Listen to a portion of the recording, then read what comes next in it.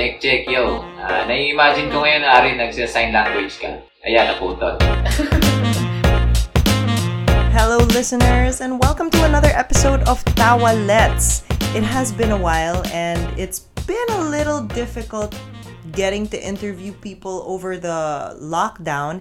It's still lockdown now. I want to stop saying this is a special edition episode. It's the lockdown episode. No, I think we have to accept that this is going to be around for a while. So the sound is going to be a little bit, it's not studio quality, let's just put it that way. But our guests are still equally fun. So today's episode, I decided not to get a stand-up performer or an improv performer and instead focus on someone who does comedic acting. This next guest of ours he started out on stage and now he's pretty much a household name. He's been on Ang Probinsyano, Ang Pangarap Kong Hold Up. He has a lot of very funny short videos in collaboration with Marius Talampas. And I'm very excited to have him here. I met him at PETA a couple of years ago. He took an improv workshop with me and he was absolutely killing it. Super funny during that workshop. So I'm so happy that he's here to join us for today. Everyone, let's welcome Mr. Pepe Herrera. So first up, hello. Good afternoon. How are you? I'm very, very happy right now. Thank you for asking. What's been keeping you busy? I'm happy because I am preparing for parenthood and because I am feeling fulfilled with my online classes for self-development. Wow. Anong online classes yan? Yung isa, every Monday, Friday, it's basically simply called meditation classes. Dito sa study group na ito, pinagsasama-sama namin lahat ng mga para sa amin ay magandang tinuturo and similar teachings of different religions and incorporating it with the science of meditation and yoga. Wow! So you're getting very spiritual during this quarantine. Yun naman talaga ang aking tinatahak na landas. It's what I incorporate with everything that I do. Have you been doing any work recently? Music related. Medyo nagpahinga ngayon yung acting, which is also fine with me kasi medyo na sidetrack ang aking pagiging musician sa aking karera bilang aktor. And ngayon, yun ang aking binabalikan during quarantine. Kaya yung isang online class ko is actually drum lessons under MADP.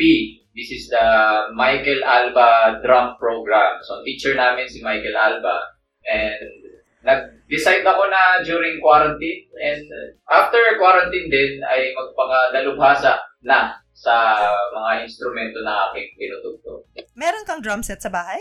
Eto, bumili ako ng electronic drums. Para hindi maingay. Yes, oo. Nice. I actually did read music major ka pala. I didn't know that. Yes. So you're a music major. USB. And have you written any music recently or even before?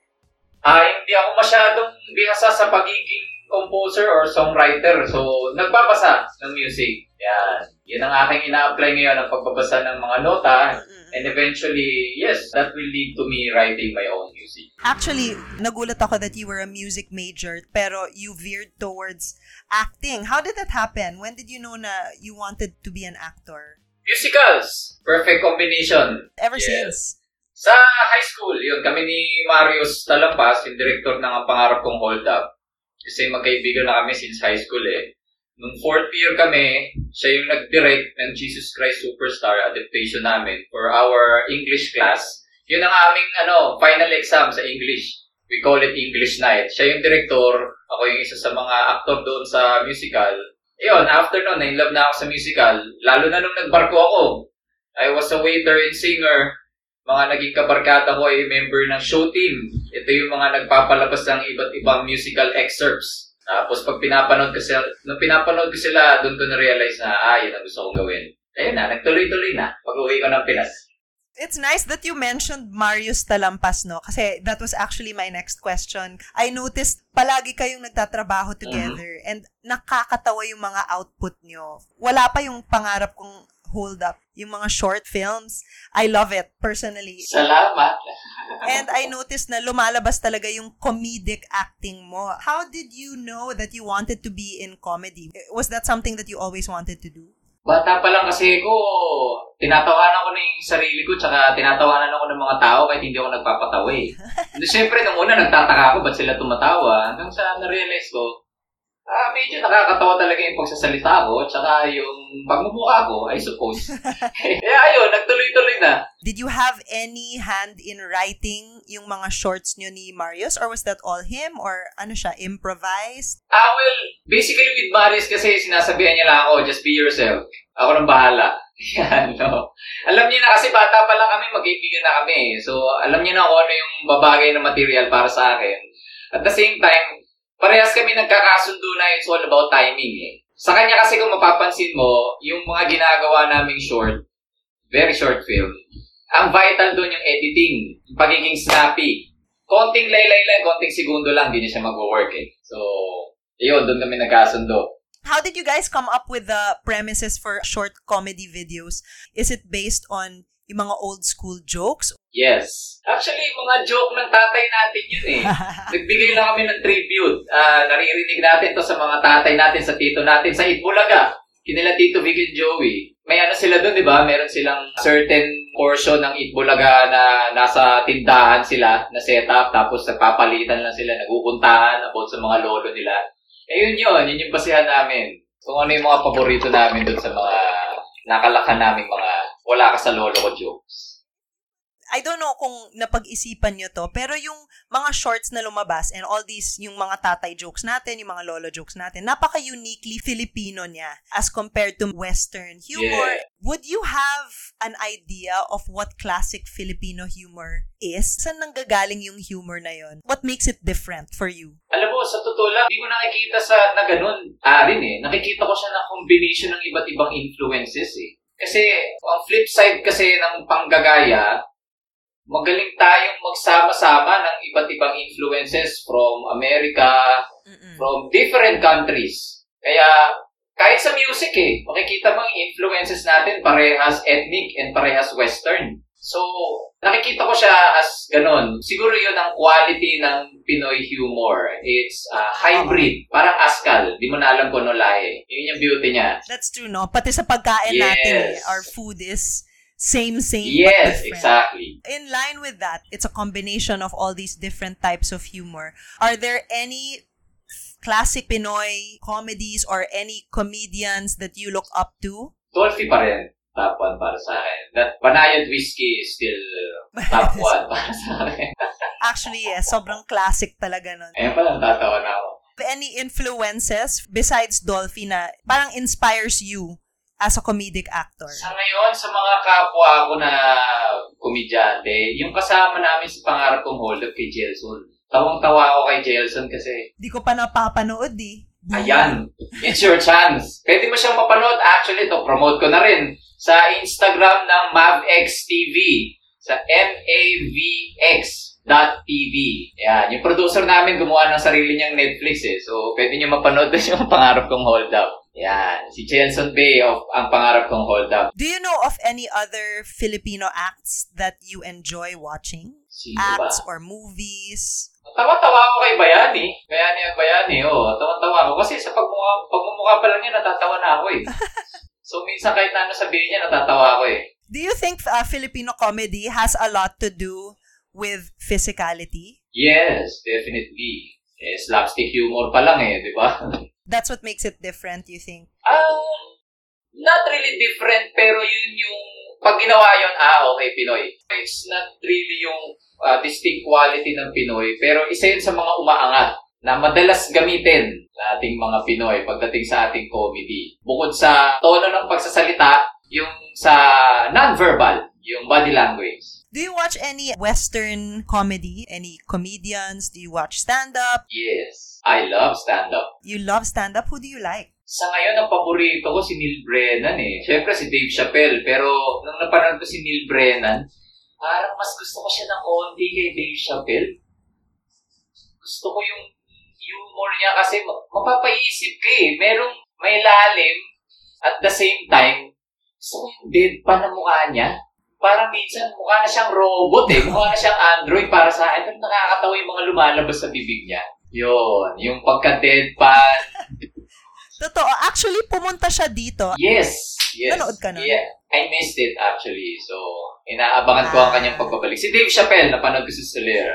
Okay ba? Nakakatawa din, sobra. Oo nga eh. Parang sinasabi na nga na siya yung GOAT. Greatest of all time. Inawardan siya and everything. Well, not so sure about that, but definitely is very funny. Gets ko kung bakit siya kino-consider na GOAT eh. Kasi parang ngayon siya yung pinakamatapang. Sa mga stand-up comedian, siya isa sa mga umaangat na, isa sa mga pinakamatapang. Pero meron din siyang ilang humor na hindi ako totally into it. Like what? Lalo na, hindi ako masyadong... Relatability? Hindi ako masyadong fan ng jokes about cheating, for example.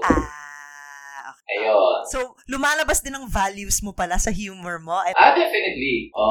Tsaka yung mga jokes, minsan nasosobrahan na ako sa mga masturbation and dick jokes.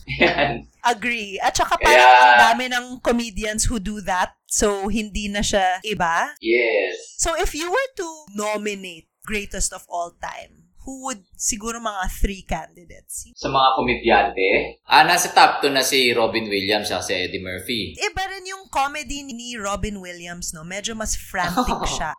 Yes. Parang wala nang ganun ngayon, no? Yung ganong klaseng energy? Oo, iba eh. Wala. Parang siya lang. One of a kind nga. Kaya yun, napagod siya eh. So, sorry, Robin Williams, Eddie Murphy. Robin Williams, Eddie Murphy, and pangatlong spot, combination ng mga pinapanood ko ngayong mga stand-up comedians and actors. Like yun si Neil Brennan, Dave Chappelle, si Fred Armisen. Tuwa ako dyan sa taong yan. Are you familiar with Fred Armisen? Of course. Meron siyang special na stand-up for drummers. Napanood mo ba yun? Yes. Hindi pa. Mga portions lang. Iba rin yung mind niya di ba? Parang even on SNL, medyo weird siya, pero enjoyable. Yes. Yun din, isa. Nanood ka ba ng Portlandia? Hindi. Binanggit lang sa akin ng misis ko pero hindi ko pa napapanood. Yun. Kung gusto mo si Fred Armisen, super funny and weird humor. Sige. Sisilipin ko yan. I have another question na medyo mas malalim ng konti. Okay. Because one of your favorite comedians is Robin Williams. And alam naman natin that he wasn't a very happy person in real life. Ganun. Bilang actor, would you say that, or even a comedian, that kind of depression being sad, is what makes comedians better? Or even as an actor, is that something that you draw from? Yes, but I can't say that it is necessarily what makes comedians and actors better. Ako, para sa akin, it's all about handling what you are dealt with. Regardless kung naturally prone ka to depression or you're just naturally chill. It's about using the tools you're given. Yun. That's true. Quarantine is making people understand themselves a little bit more din kasi na parang ikaw lang yung kasama mo, so you're really getting to reflect on yourself. So I was going to ask you if there's anything you discovered about yourself and if you're going to be pursuing anything after lockdown because of what you've discovered. Try to be as honest as possible, consistently. Being gently honest. That's a good quality. Dapat lahat ng tao may ganyan. So, if you were to describe the types of things that you find funny, kasi yung ibang mga guests ko, they have very particular humor. Yung iba gusto nila yung awkward moments, tawang-tawa sila doon, or dark humor. How would you describe your humor? Ako, para sa akin, the best pa rin ang self-deprecating humor. Conan O'Brien. Yes, yung napagtatawanan mo yung kapintasan mo o yung kapintasan mo according sa ibang tao. If you were to work on a comedy show, who would your dream team be? Yung mga pinapanood ko ngayon, of course, si Neil Brennan, si Dave Chappelle, si Fred Armisen, Jelson Bay. Ito, yung creator ng, ewan ko kung familiar ka sa Last Man on Earth. Tawan-tawa kami ni Mrs. Ano yung premise niyan? Basically, it's timely. You can say it's timely because it's about the last man on Earth. Or so it seems, dahil sa isang virus na wipe out ang tao. And then itong si Phil Miller, the character of Will Forte, who is also the creator of the show, discovers at a certain point na meron pang isang babae na hindi niya gusto. Pero Nung nag-decide na silang magpakasal dahil conservative yung babae at kailangan nilang mag-repopulate, tumating itong isang napakagandang babae, si January Jones. So, ayun na, nag-iba na yung dynamics. Hanggang sa dumami na sila, naging 7 sila. Nakakatawa siya kasi ridiculous din yung humor ni Will Forte. Tsaka yung combination ng ridiculous and geeky at the same time. Tapos, ang ganda niyang series about human nature, kung paano lumalabas yung ating mga pag-uugali during crisis. Well, that is very timely. Kasi kung ano-ano nang nangyayari ngayon. Yep. You don't know. Diba parang quarantine has been making people act a little different from their usual selves. Napapansin ko rin siya. Are you okay, guys? Palagay ko sumisingaw din kasi yung mga matagal nang nakatago eh. What do you mean by that? Well, yung ating showbiz industry is nababalot ng pagiging civil.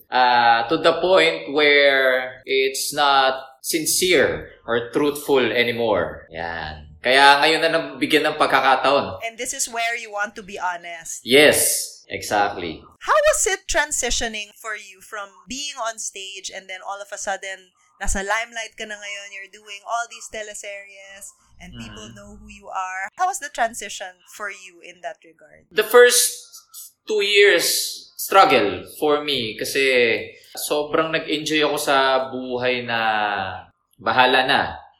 Yung early 20s ko kasi hindi ako planner eh.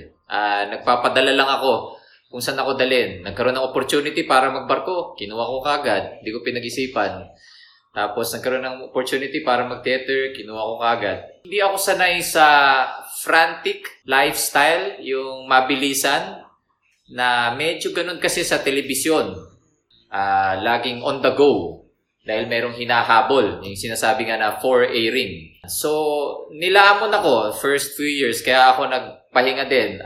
Umalis ako sa probinsyano, ng ibang bansa ako, and nakaranas ako ng dark episode.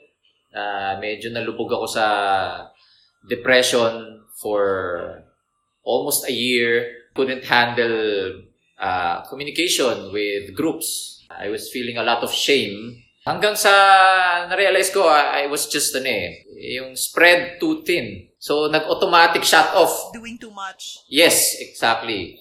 So, nag-automatic shut off yung buong diwa ko. Mentally, physically, spiritually, lahat na nanli. And how did you cope with that? Kasi mukhang okay ka na ngayon. I can say I can be more honest now because of that experience.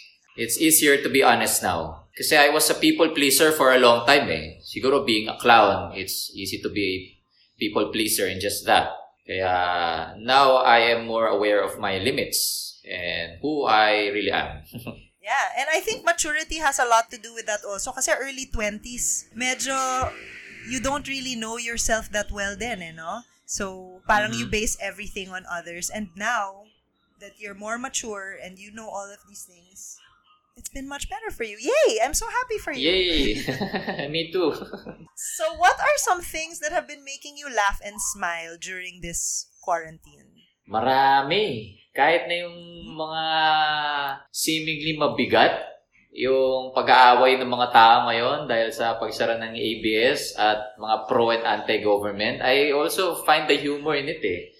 Minsan nakakatawa na lang eh. You can't help no? Parang ayaw mo na lang mag-react. Sige, tawa na lang. It's becoming ridiculous. And it's funny because it's ridiculous. You mentioned earlier that you are preparing to be a father. How great! Ano yung mga preparations na ginagawa mo? I'm trying to discipline myself with regards tungkol sa time management. Trying to wake up as early as possible para mas accomplished sa isang araw and preparing a homey home for... Homey home with a drum set. Yes. Not too loud drum set. Music. Is there anything that you want to teach your child with regards to your craft? Pagpapakatotoo. Always. Number 1. Kami ni Mrs. gusto namin yung yes, always. Honest with yourself first. Number 1. Right. And especially with others. Especially.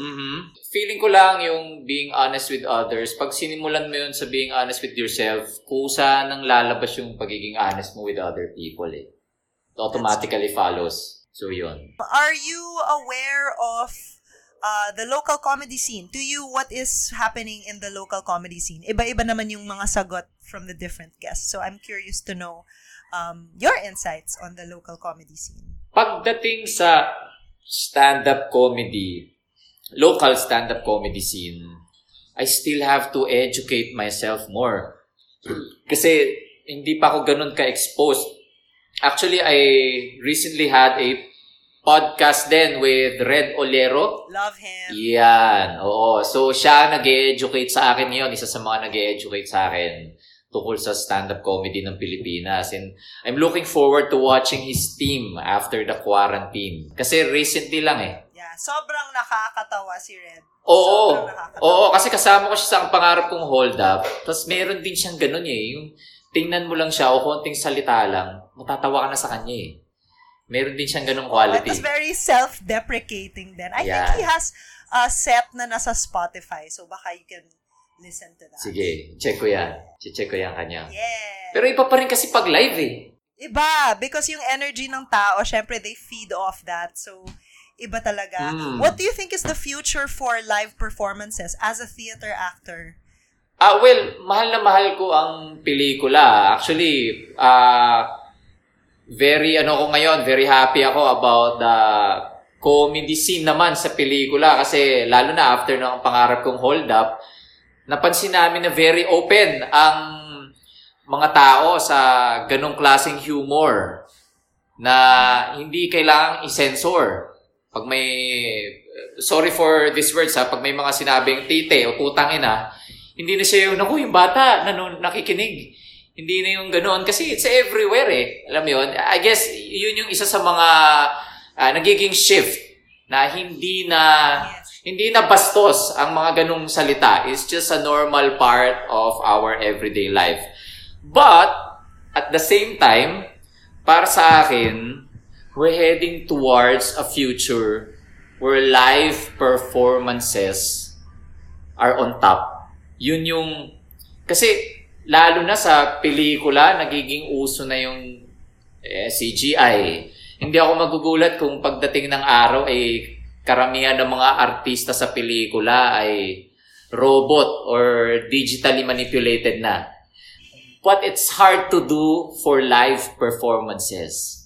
Kaya I see a future na talagang golden age ng theater and live performances. Improv comedy, for example, spit. Ayan. A future where that is really flourishing is what I see. Well, thank you so much for talking to me on this very busy Wednesday. And I really enjoyed hearing your insights on local comedy. Thank you. Salamat din. Salamat sa iyong mga tanong, Ari.